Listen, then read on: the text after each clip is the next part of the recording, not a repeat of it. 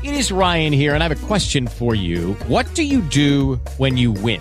Like, are you a fist pumper, a woohooer, a hand clapper, a high fiver? I kind of like the high five, but if you want to hone in on those winning moves, check out Chumba Casino. At ChumbaCasino.com, choose from hundreds of social casino-style games for your chance to redeem serious cash prizes. There are new game releases weekly, plus free daily bonuses, so don't wait. Start having the most fun ever at ChumbaCasino.com. No purchase necessary. VGW. Void where prohibited by law. See terms and conditions. 18+.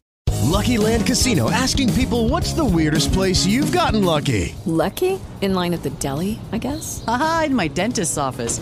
More than once, actually. Do I have to say? Yes, you do. In the car before my kids' PTA meeting. Really? Yes. Excuse me, what's the weirdest place you've gotten lucky? I never win and tell. Well, there you have it. You can get lucky anywhere, playing at LuckyLandSlots.com. Play for free right now. Are you feeling lucky? No purchase necessary. Void where prohibited by law. 18+. Terms and conditions apply. See website for details. Inhabitants. Having sketched in, however slightly, the background of our picture, we must now attempt to fill in the figures, to describe the inhabitants of the astral plane. The immense variety of these entities makes it exceedingly difficult to arrange and tabulate them. Perhaps the most convenient method will be to divide them into three great classes: the human, the non-human, and the artificial. 1. Human. The human denizens of Karmaloka fall naturally into two groups, the living and the dead, or, to speak more accurately, those who still have a physical body and those who have not. 1. Living. The entities which manifest on the astral plane during physical life may be subdivided into four classes. 1.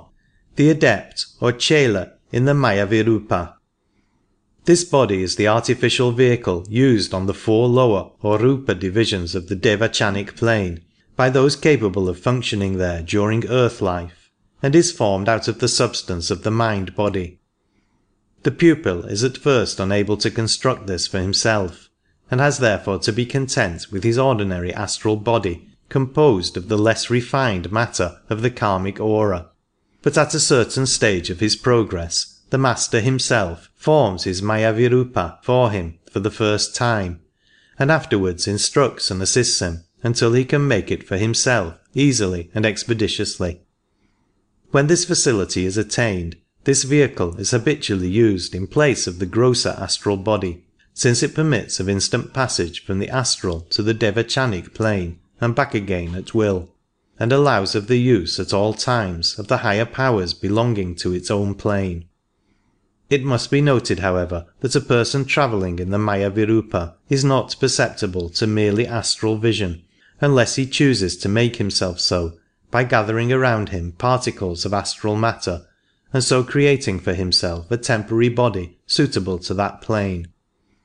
Though such a temporary creation would resemble the ordinary astral body only as a materialization resembles the physical body, in each case it is a manifestation of a higher entity on a lower plane in order to make himself visible to those whose senses cannot yet transcend that plane.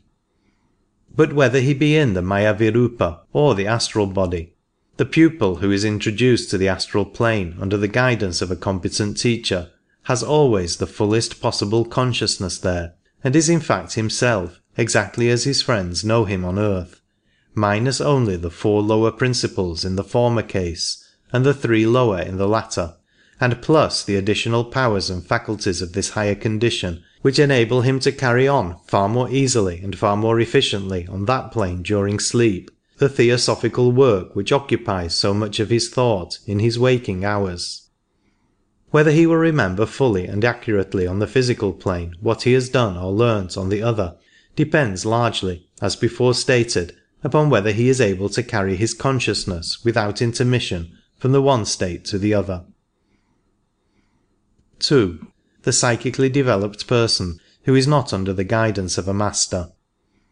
Such a person may or may not be spiritually developed, for the two forms of advancement do not necessarily go together, and when a man is born with psychic powers, it is simply the result of efforts made during a previous incarnation, which may have been of the noblest and most unselfish character, or on the other hand, may have been ignorant and ill-directed, or even entirely unworthy. Such a one will usually be perfectly conscious when out of the body, but for want of proper training is liable to be greatly deceived as to what he sees. He will often be able to range through the different subdivisions of the astral plane almost as fully as persons belonging to the last class, but sometimes he is especially attracted to some one division, and rarely travels beyond its influences. His recollection of what he has seen may vary according to the degree of his development, through all the stages from perfect clearness to utter distortion or blank oblivion. He will appear always in the astral body, since by the hypothesis he does not know how to form the Maya Virupa. 3. The ordinary person. That is, the person without any psychic development, floating about in his astral body in a more or less unconscious condition. In deep slumber, the higher principles in their astral vehicle almost invariably withdraw from the body and hover in its immediate neighbourhood, practically almost as much asleep as the latter. In some cases, however, this astral vehicle is less lethargic, and floats dreamily about on the various astral currents, occasionally recognizing other people in a similar condition, and meeting with experiences of all sorts, pleasant and unpleasant, the memory of which, hopelessly confused and often travestied into a grotesque caricature of what really happened, will cause the man to think next morning what a remarkable dream he has had. These extruded astral bodies are almost shapeless, and very indefinite in outline in the case of the more backward races and individuals. But as the man develops in intellect and spirituality, his floating astral becomes better defined and more closely resembles his physical encasement. Since the psychical faculties of mankind are in course of evolution, and individuals are at all stages of their development, this class naturally melts by imperceptible gradations into the former one. 4. The Black Magician or his pupil. This class corresponds closely to the first, except that the development has been for evil instead of good, and the powers acquired are used for purely selfish purposes instead of for the benefit of humanity. Among its lower ranks come members of the Negro race, who practice the ghastly rites of the Obeah or Voodoo schools, and the medicine men of many a savage tribe, while higher in intellect, and therefore the more blameworthy, stand the Tibetan black magicians, who are often, though incorrectly, called by Europeans Dugpas, a title properly belonging, as is quite correctly explained by Surgeon Major Waddell in his recent work on the Buddhism of Tibet, only to the Bhutanese subdivision of the great Kagyu sect, which is part of what may be called the semi-reformed school of Tibetan Buddhism. The Dugpas no doubt deal in tantric magic to a considerable extent, but the real red-hatted, entirely unreformed sect is that of the Nyin Ma Pa, though far beyond them, in a still lower depth, lie the Bon Pa, the votaries of the aboriginal religion, who have never accepted any form of Buddhism at all. It must not, however, be supposed that all Tibetan sects, except the Gelugpa, are necessarily and altogether evil. A truer view would be that as the rules of other sects permit considerably greater laxity of life and practice, the proportion of self-seekers among them is likely to be much larger than among the stricter reformers. The investigator will occasionally meet on the astral plane students of occultism from all parts of the world, belonging to lodges quite unconnected with the masters of whom theosophists know most, who are in many cases most earnest and self-sacrificing seekers after truth. It is noteworthy, however, that all such lodges are at least aware of the existence of the great Himalayan Brotherhood, and acknowledge it as containing among its members the highest adepts now known on earth. 2. Dead. To begin with, of course, this very word dead is an absurd misnomer, as most of the entities classified under this heading are as fully alive as we are ourselves. The term must be understood as meaning those who are for the time unattached to a physical body. They may be subdivided into 9 principal classes as follows. 1. The Nirmanakaya. This class is just mentioned in order to make the catalogue complete, but it is of course very rarely indeed that so exalted a being manifests himself upon so low a plane as this. When for any reason connected with his sublime work he found it desirable to do so, he would probably create a temporary astral body for the purpose, just as the adept in the Maya Virupa would do, since the more refined vesture would be invisible to astral sight. Further information about the position and work of the Nirmanakayas may be found in Madame Blavatsky's Theosophical Glossary and The Voice of the Silence. 2. The Chela awaiting reincarnation. It has frequently been stated in theosophical literature that when the pupil reaches a certain stage, he is able, with the assistance of his master, to escape from the action of what is in ordinary cases the law of nature which carries a human being into the devachanic condition after death, there to receive his due reward in the full working out of all the spiritual forces which his highest aspirations have set in motion while on earth. As the pupil must by the hypothesis be a man of pure life and high thought, it is probable that in his case these spiritual forces will be of abnormal strength, and therefore if he, to use the technical expression, takes his devachan, it is likely to be an extremely long one. But if, instead of taking it, he chooses the path of renunciation, thus even at his low level and in his humble way beginning to follow in the footsteps of the great master of renunciation, Gautama Buddha himself, he is able to expend that reserve of force in quite another direction, to use it for the benefit of mankind, and so, infinitesimal though his offering may be, to take his tiny part in the great work of the Nirmanakayas. By taking this course he no doubt sacrifices centuries of intense bliss, but on the other hand he gains the enormous advantage of being able to continue his life of work and progress without a break. When a pupil who has decided to do this dies, he simply steps out of his body, as he has often done before, and waits upon the astral plane until a suitable reincarnation can be arranged for him by his master.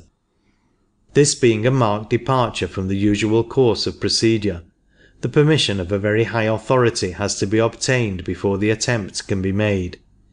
Yet even when this is granted, so strong is the force of natural law that it is said that the pupil must be careful to confine himself strictly to the Kamaloka while the matter is being arranged, lest if he once, even for a moment, touch the devachanic plane, he might be swept, as by an irresistible current, into the line of normal evolution again.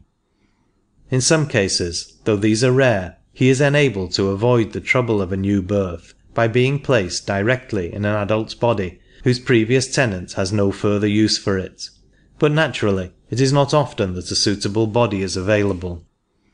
Far more frequently he has to wait on the astral plane, as mentioned before, until the opportunity of a fitting birth presents itself. In the meantime, however, he is losing no time, for he is just as fully himself as ever he was, and is able to go on with the work given him by his master even more quickly and efficiently than when in the physical body, since he is no longer hampered by the possibility of fatigue. His consciousness is of course quite complete, and he roams at will through all the divisions of the Kamaloka with equal facility. The Chela awaiting reincarnation is by no means one of the common objects of the astral plane, but still he may be met with occasionally, and therefore he forms one of our classes. No doubt as the evolution of humanity proceeds, and an ever-increasing proportion enter upon the path of holiness, this class will become more numerous. 3. The ordinary person after death. Needless to say, this class is millions of times larger than those of which we have spoken, and the character and condition of its members vary within extremely wide limits. Within similarly wide limits may vary also the length of their lives upon the astral plane, for while there are those who pass only a few days or hours there, others remain upon this level for many years and even centuries. A man who has led a good and pure life, whose strongest feelings and aspirations have been unselfish and spiritual, will have no attraction to this plane, and will, if entirely left alone, find little to keep him upon it, or to awaken him into activity even during the comparatively short period of his stay. For it must be understood that after death the true man is withdrawing into himself, and just as at the first step of that process he casts off the physical body, and almost directly afterwards the etheric double and the prana, so it is intended that he should, as soon as possible, cast off also the astral or karmic body, and pass into the devachanic condition, where alone his spiritual aspirations can find their full fruition. The noble and pure-minded man will be able to do this, for he has subdued all earthly passions during life. The force of his will has been directed into higher channels, and there is therefore but little energy of lower desire to be worked out in Kamaloka. His stay there will consequently be very short, and most probably he will have little more than a dreamy half-consciousness of existence, until he sinks into the sleep during which his higher principles finally free themselves from the karmic envelope and enter upon the blissful rest of Devachan. For the person who has not as yet entered upon the path of occult development, what has been described is the ideal state of affairs, but naturally it is not attained by all or even by the majority. The average man has by no means freed himself from the lower desires before death, and it takes a long period of more or less fully conscious life on the astral plane to allow the forces he has generated to work themselves out, and thus release the higher ego. The body which he occupies during this period is Kamarupa, which may be described as a rearrangement of the matter of his astral body. But it is much more defined in outline, and there is also this important difference between the two, that while the astral body, if sufficiently awakened during life to function at all freely, would probably be able to visit all, or at any rate most of the subdivisions of its plane, the Kamarupa has not that liberty, but is strictly confined to that level to which its affinities have drawn it. It has, however, a certain kind of progress connected with it, for it generally happens that the forces a man has set in motion during earth life need for their appropriate working out a sojourn on more divisions than one of the Kamaloka, and when this is the case, a regular sequence is observed, commencing with the lowest, so that when the Kamarupa has exhausted its attractions to one level, the greater part of its grosser particles fall away, and it finds itself in affinity with a somewhat higher state of existence. Its specific gravity, as it were, is constantly decreasing, and so it steadily rises from the denser to the lighter strata, pausing only when it is exactly balanced for a time. This is evidently the explanation of a remark frequently made by the entities which appear at séances, to the effect that they are about to rise to a higher sphere, from which it will be impossible, or not so easy, to communicate through a medium. And it is, as a matter of fact, true that a person upon the highest subdivision of this plane would find it almost impossible to deal with any ordinary medium. It ought perhaps to be explained here that the definiteness of outline which distinguishes the Kamarupa from the astral body is of an entirely different character from that definiteness which was described as a sign of progress in the astral of the man before death. There can never be any possibility of confusion between the two entities, for while in the case of the man attached to a physical body, the different orders of astral particles are all inextricably mingled and ceaselessly changing their position, after death their activity is much more circumscribed, since they then sort themselves according to their degree of materiality, and become, as it were, a series of sheaths or shells surrounding him, the grossest being always outside, and so dissipating before the others. This dissipation is not necessarily complete, the extent to which it is carried being governed by the power of Manas to free itself from its connection with any given level, and on this also, as will be seen later, the nature of the shade depends. The poetic idea of death as a universal leveller is a mere absurdity born of ignorance, for as a matter of fact in the vast majority of cases, the loss of the physical body makes no difference whatever in the character or intellect of the person, and there are therefore as many different varieties of intelligence among those whom we usually call the dead as among the living. The popular religious teaching of the West as to man's post-mortem adventures has long been so wildly inaccurate that even intelligent people are often terribly puzzled when they recover consciousness in karma loka after death. The condition in which the new arrival finds himself differs so radically from what he has been led to expect that it is no uncommon case for him to refuse at first to believe that he has passed through the portals of death at all. Indeed, of so little practical value is our much vaunted belief in the immortality of the soul, that most people consider the very fact that they are still conscious an absolute proof that they have not died.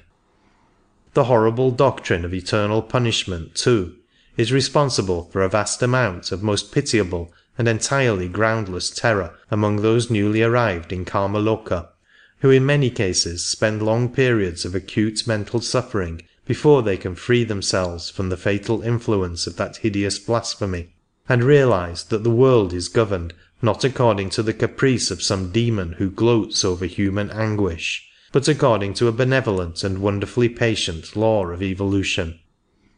Many members of the class we are considering do not really attain an intelligent appreciation of this fact at all, but drift through their astral interlude in the same aimless manner in which they have spent the physical portion of their lives. Thus in karma loka, exactly as on earth, there are the few who comprehend something of their position and know how to make the best of it, and many who have not yet acquired that knowledge. And there, just as here, the ignorant are rarely ready to profit by the advice or example of the wise.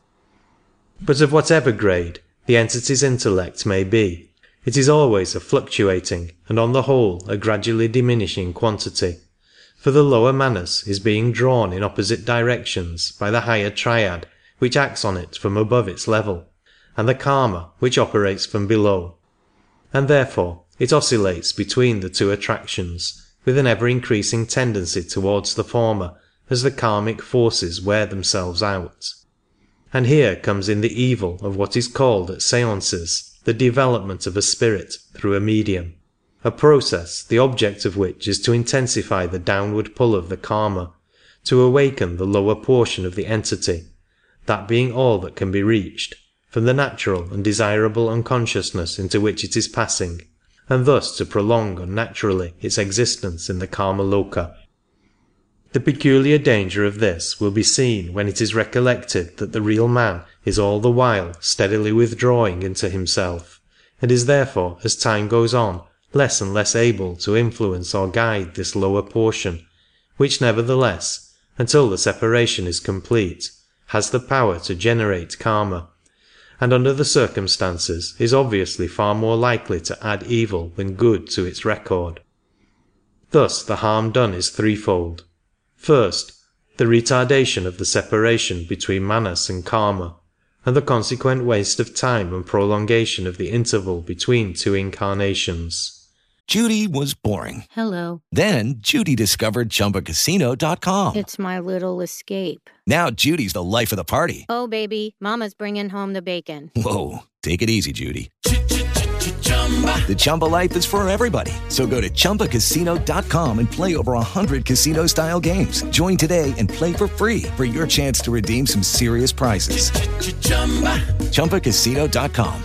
No purchase necessary. Void where prohibited by law. 18 plus terms and conditions apply. See website for details. Hello, it is Ryan, and we could all use an extra bright spot in our day, couldn't we? Just to make up for things like sitting in traffic, doing the dishes, counting your steps, you know, all the mundane stuff. That is why I'm such a big fan of Chumba Casino. Chumba Casino has all your favorite social casino-style games that you can play for free anytime, anywhere with daily bonuses. That should brighten your day a little. Actually, a lot. So sign up now at ChumbaCasino.com. That's ChumbaCasino.com. No purchase necessary. VGW Group. Void where prohibited by law. See terms and conditions. 18 plus. Secondly, the extreme probability, almost amounting to certainty, that a large addition will be made to the individual's evil karma, which will have to be worked out in future births. Thirdly, the terrible danger that this abnormal intensification of the force of karma may eventually enable the latter to entangle the whole of the lower manas inextricably, and so cause the entire loss of an incarnation. Though such a result as this last mentioned is happily uncommon, it is a thing that has happened more than once, and in very many cases, where the evil has fallen short of this ultimate possibility, the individual has nevertheless lost much more of his lower manas by this additional entanglement with karma than he would have done if left to withdraw into himself quietly as nature intended. It is not denied that a certain amount of good may occasionally be done to very degraded entities at spiritualistic circles, but the intention of nature obviously is that such assistance should be given, as it frequently is, by occult students who are able to visit the astral plane during earth life, and have been trained by competent teachers to deal, by whatever methods may be most helpful, with the various cases which they encounter. It will be readily seen that such a scheme of help, carrying with it as it does the possibility of instant reference to higher authorities in any doubtful case, is infinitely safer than any casual assistance obtained through a medium who may be, and indeed generally is, entirely ignorant of the laws governing spiritual evolution, and who is as liable to the domination of evil or mischievous influences as of good ones.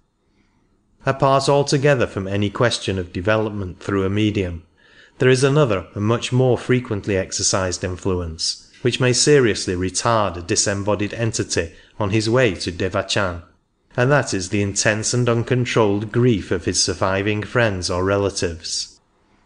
It is one among many melancholy results of the terribly inaccurate and even irreligious view that we in the West have for centuries been taking of death, that we not only cause ourselves an immense amount of wholly unnecessary pain over this temporary parting from our loved ones, but we also do serious injury to those for whom we bear so deep an affection by means of this very regret which we feel so acutely. As one of our ablest writers has recently told us, when our departed brother is sinking peacefully and naturally into pre-devachanic unconsciousness, an awakening may be caused by the passionate sorrow and desires of friends left on earth, and these, violently vibrating the karmic elements in the embodied persons, may set up vibrations in the karma rupa of the disembodied, and so reach and rouse the lower manas not yet withdrawn to and reunited with its parent, the spiritual intelligence. Thus it may be roused from its dreamy state to vivid remembrance of the earth life so lately left. This awakening is often accompanied by acute suffering, and even if this be avoided, the natural process of the triad freeing itself is rudely disturbed, and the completion of its freedom is delayed. Death and After, page 32.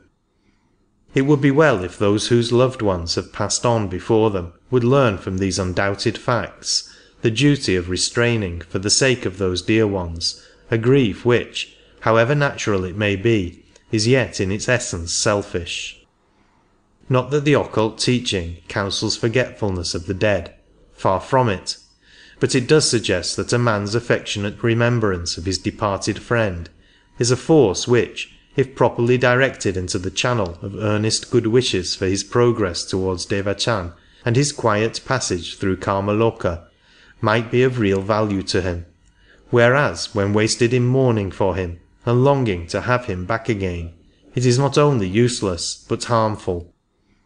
It is with a true instinct that the Hindu religion prescribes its Shraddha ceremonies, and the Catholic Church its prayers for the dead. It sometimes happens, however, that the desire for communication is from the other side, and that an entity of the class we are considering has something which it specially desires to say to those whom it has left behind. Occasionally this message is an important one, such as, for example, an indication of the place where a missing will is concealed. But more often it seems to us quite trivial. Still, whatever it may be, if it is firmly impressed upon the mind of the dead person, it is undoubtedly desirable that he should be enabled to deliver it, as otherwise the anxiety to do so would perpetually draw his consciousness back into the earth life and prevent him from passing to higher spheres. In such a case, a psychic who can understand him, or a medium through whom he can write or speak, is of real service to him. It should be observed that the reason why he cannot usually write or speak without a medium is that one state of matter can ordinarily act only upon the state next below it, and, as he now has no denser matter in his organism than that of which the Kama-rupa is composed, he finds it impossible to set up vibrations in the physical substance of the air, or to move the physical pencil without borrowing living matter of the intermediate order contained in the etheric double, by means of which an impulse can readily be transferred from the one plane to the other. Now, he would be unable to borrow this material from an ordinary person, because such a man's principles would be too closely linked together to be separated by any means likely to be at his command. But the very essence of mediumship is the ready separability of the principles. So, from a medium, he can draw without difficulty the matter he needs for his manifestation, whatever it may be. When he cannot find a medium, or does not understand how to use one, he sometimes makes clumsy and blundering endeavours to communicate on his own account, and by the strength of his will he sets elemental forces blindly working, perhaps producing such apparently aimless manifestations as stone-throwing, bell-ringing, etc. It consequently frequently happens that a psychic or medium going to a house where such manifestations are taking place may be able to discover what the entity who produces them is attempting to say or do, and may thus put an end to the disturbance. This would not, however, invariably be the case, as these elemental forces are occasionally set in motion by entirely different causes. But for one entity who is earthbound by the desire to communicate with his surviving friends, there are thousands who, if left alone, would never think of doing so, although when the idea is suggested to them through a medium, they will respond to it readily enough, for since during earth life their interests were probably centred less in spiritual than in worldly affairs, it is not difficult to reawaken in them vibrations sympathetic to matters connected with the existence they have so lately left. And this undesirable intensification of early thoughts is frequently brought about by the interference of well-meaning but ignorant friends, who endeavour to get communications from the departed through a medium, with the result that just in proportion to their success he is subjected to the various dangers mentioned above. It should also be remembered that the possible injury to the entity itself is by no means all the harm that may accrue from such a practice, for those who habitually attend séances during life are almost certain to develop a tendency to haunt them after death, and so themselves in turn run the risks into which they have so often brought their predecessors. Besides, it is well known that the vital energy necessary to produce physical manifestations is frequently drawn from the sitters as well as from the medium, and the eventual effect on the latter is invariably evil, as is evinced by the large number of such sensitives who have gone either morally or psychically to the bad, some becoming epileptic, some taking to drink, others falling under influences which induced them to stoop to fraud and trickery of all kinds. 4. The shade. When the separation of the principles is complete, the Kama-loka life of the person is over, and as before stated, he passes into the devachanic condition. But just as when he dies to this plane, he leaves his physical body behind him, so when he dies to the astral plane, he leaves his Kama-rupa behind him. If he has purged himself from all earthly desires during life, and directed all his energies into the channels of unselfish spiritual aspiration, his higher ego will be able to draw back into itself the whole of the lower manas which it put forth into incarnation.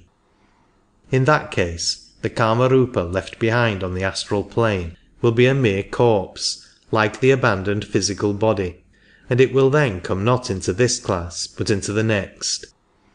Even in the case of a man of somewhat less perfect life, almost the same result may be attained if the forces of lower desire are allowed to work themselves out undisturbed in Kamaloka.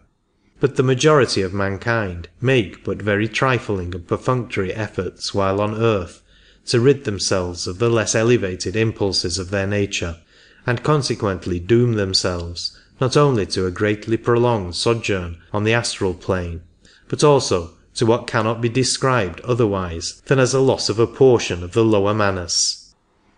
This is no doubt a very material method of expressing the great mystery of the reflection of the higher manas in the lower, but since only those who have passed the portals of initiation can fully comprehend this, we must content ourselves with the nearest approximation to exactitude which is possible to us.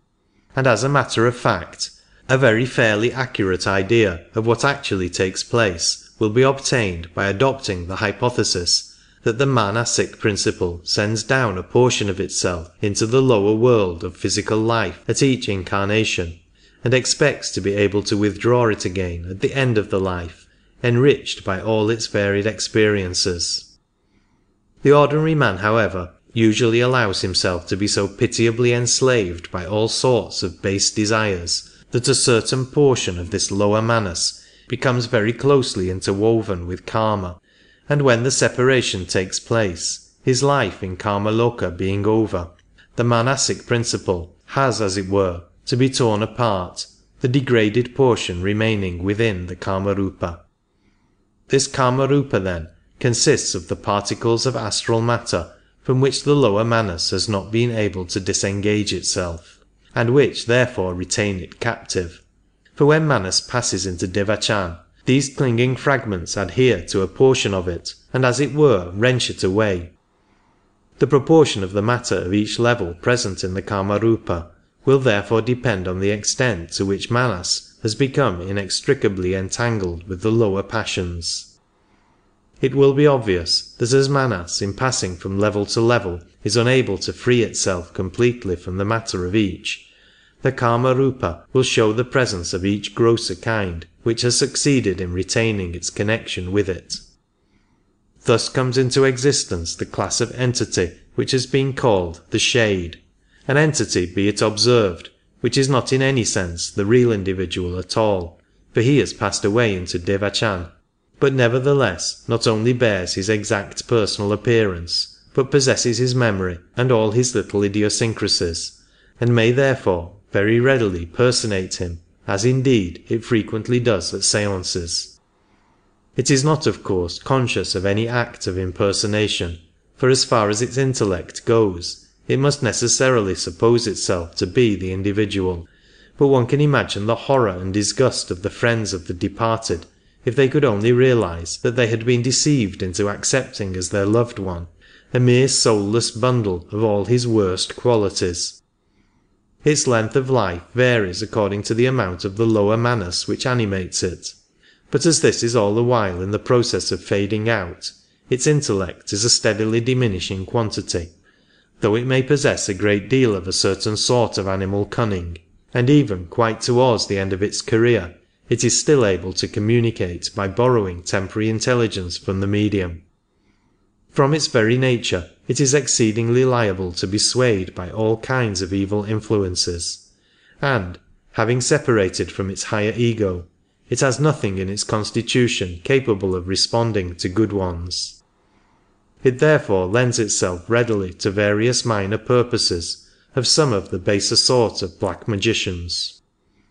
So much of the matter of the manasic nature as it possesses gradually disintegrates and returns to its own plane, though not to any individual mind, and thus the shade fades by almost imperceptible gradations into a member of our next class.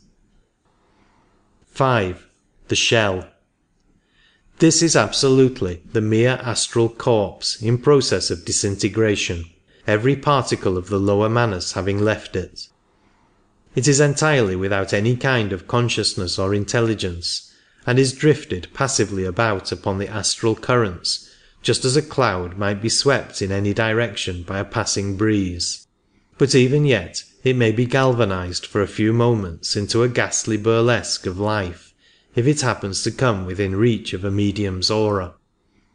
Under such circumstances, it will still exactly resemble its departed personality in appearance, and may even reproduce to some extent his familiar expressions or handwriting, but it does so merely by the automatic action of the cells of which it is composed, which tend under stimulation to repeat the form of action to which they are most accustomed, and whatever amount of intelligence may lay behind any such manifestation has most assuredly no connection with the original entity, but is lent by the medium or his guides for the occasion.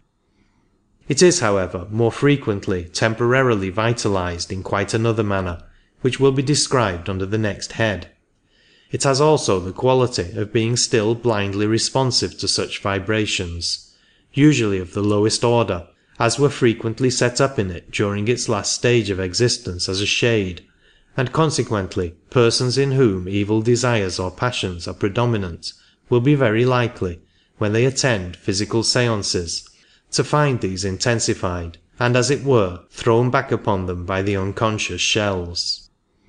There is also another variety of corpse which it is necessary to mention under this head, though it belongs to a much earlier stage of man's post-mortem history. It has been stated above that after the death of the physical body, the Kama-rupa is comparatively quickly formed, and the etheric double cast off, this latter body being destined to slow disintegration, precisely as is the Kama-rupic shell at a later stage of the proceedings. This etheric shell, however, is not to be met with drifting aimlessly about, as is the variety with which we have hitherto been dealing. On the contrary, it remains within a few yards of the decaying physical body, and since it is readily visible to anyone even slightly sensitive, it is accountable for many of the commonly current stories of churchyard ghosts. A psychically developed person passing one of our great cemeteries will see hundreds of these bluish-white, misty forms hovering over the graves where are laid the physical vestures which they have recently left, and as they, like their lower counterparts, are in various stages of disintegration, the sight is by no means a pleasant one.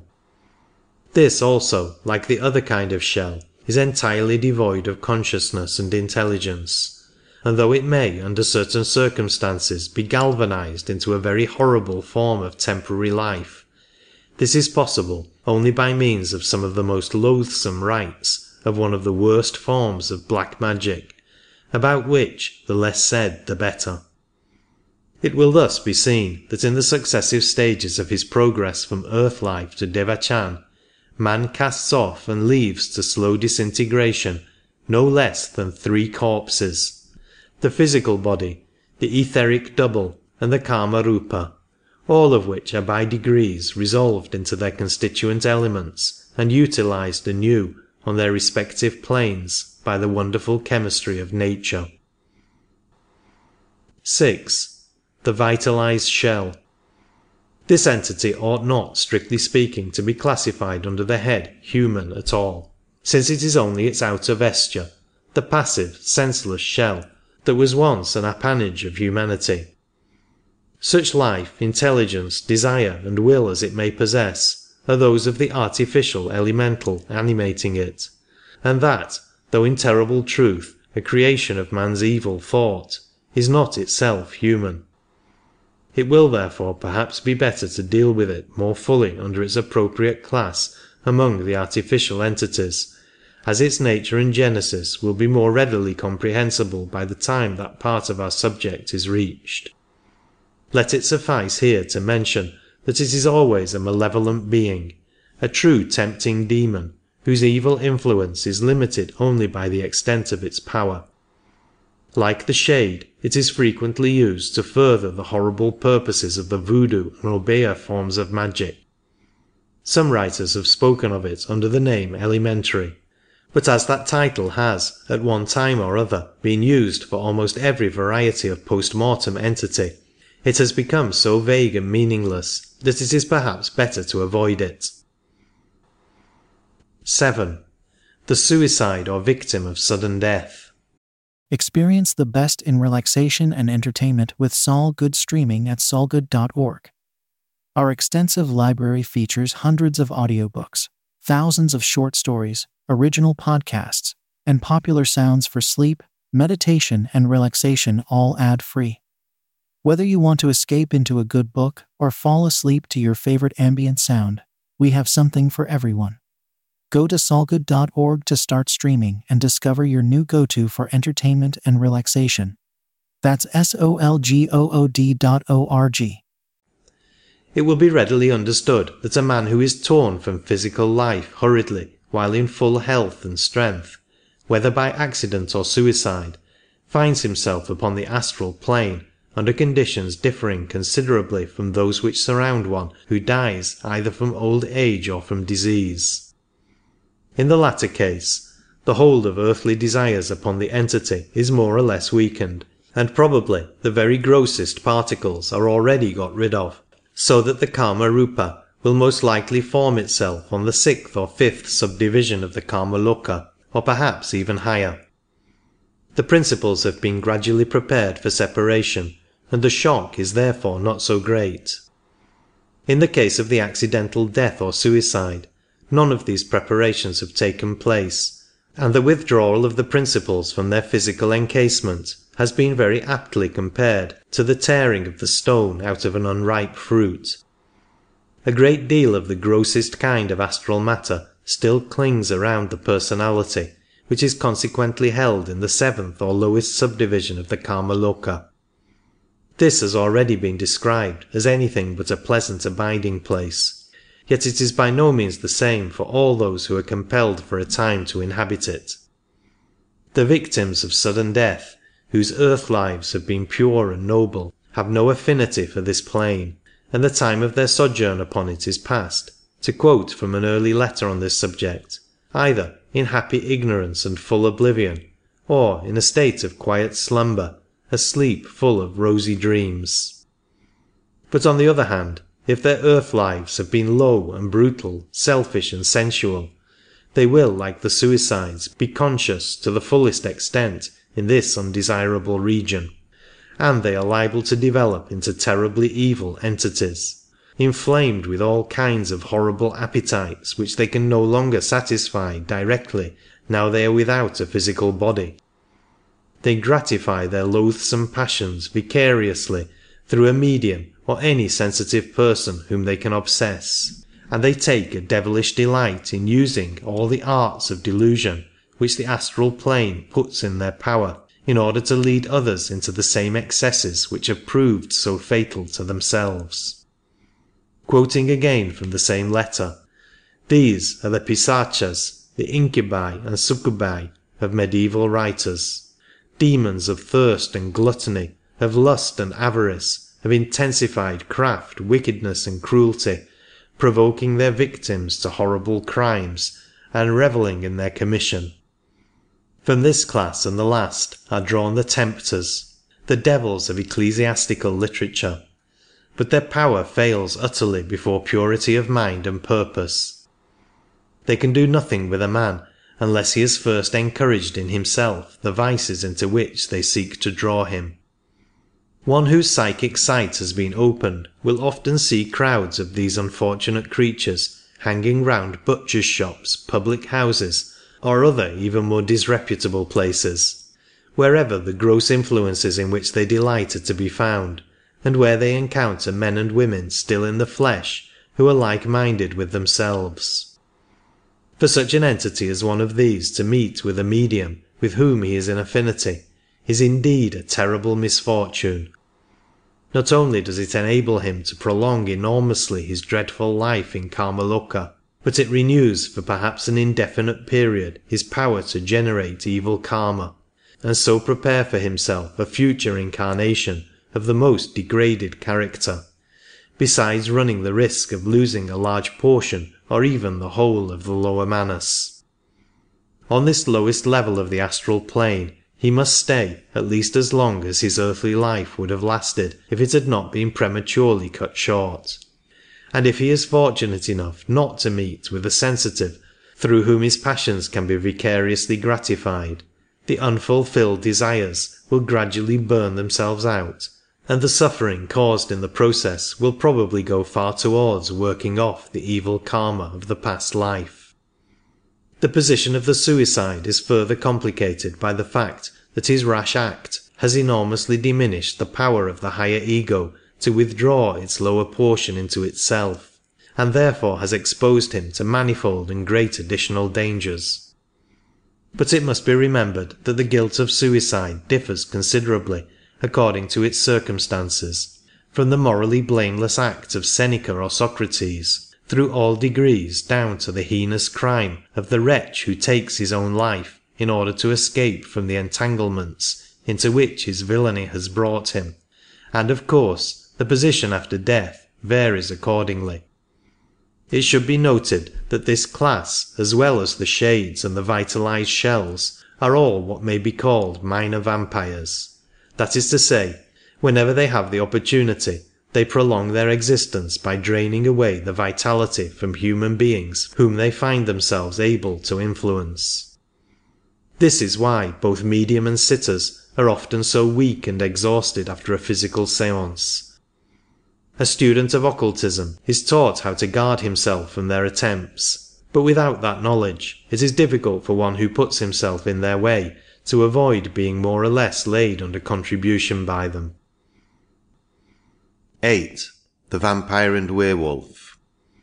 There remain two even more awful but happily very rare possibilities to be mentioned before this part of our subject is completed, and though they differ very widely in many ways, we may yet perhaps group them together, since they have in common the qualities of unearthly horror and of extreme rarity, the latter arising from the fact that they are really relics of earlier races.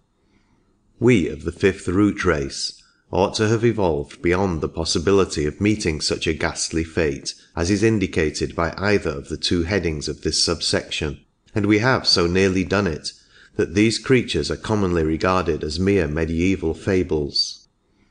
Yet there are examples to be found occasionally even now, though chiefly in countries where there is a considerable strain of fourth race blood, such as Russia or Hungary. The popular legends about them are probably often considerably exaggerated, but there is nevertheless a terribly serious substratum of truth beneath the eerie stories which pass from mouth to mouth among the peasantry of Central Europe. The general characteristics of such tales are too well known to need more than a passing reference. A fairly typical specimen of the vampire story, though it does not profess to be more than the merest fiction, is Sheridan Le Fanu's Carmilla, while a very remarkable account of an unusual form of this creature is to be found in Isis Unveiled, Volume 1, page 454.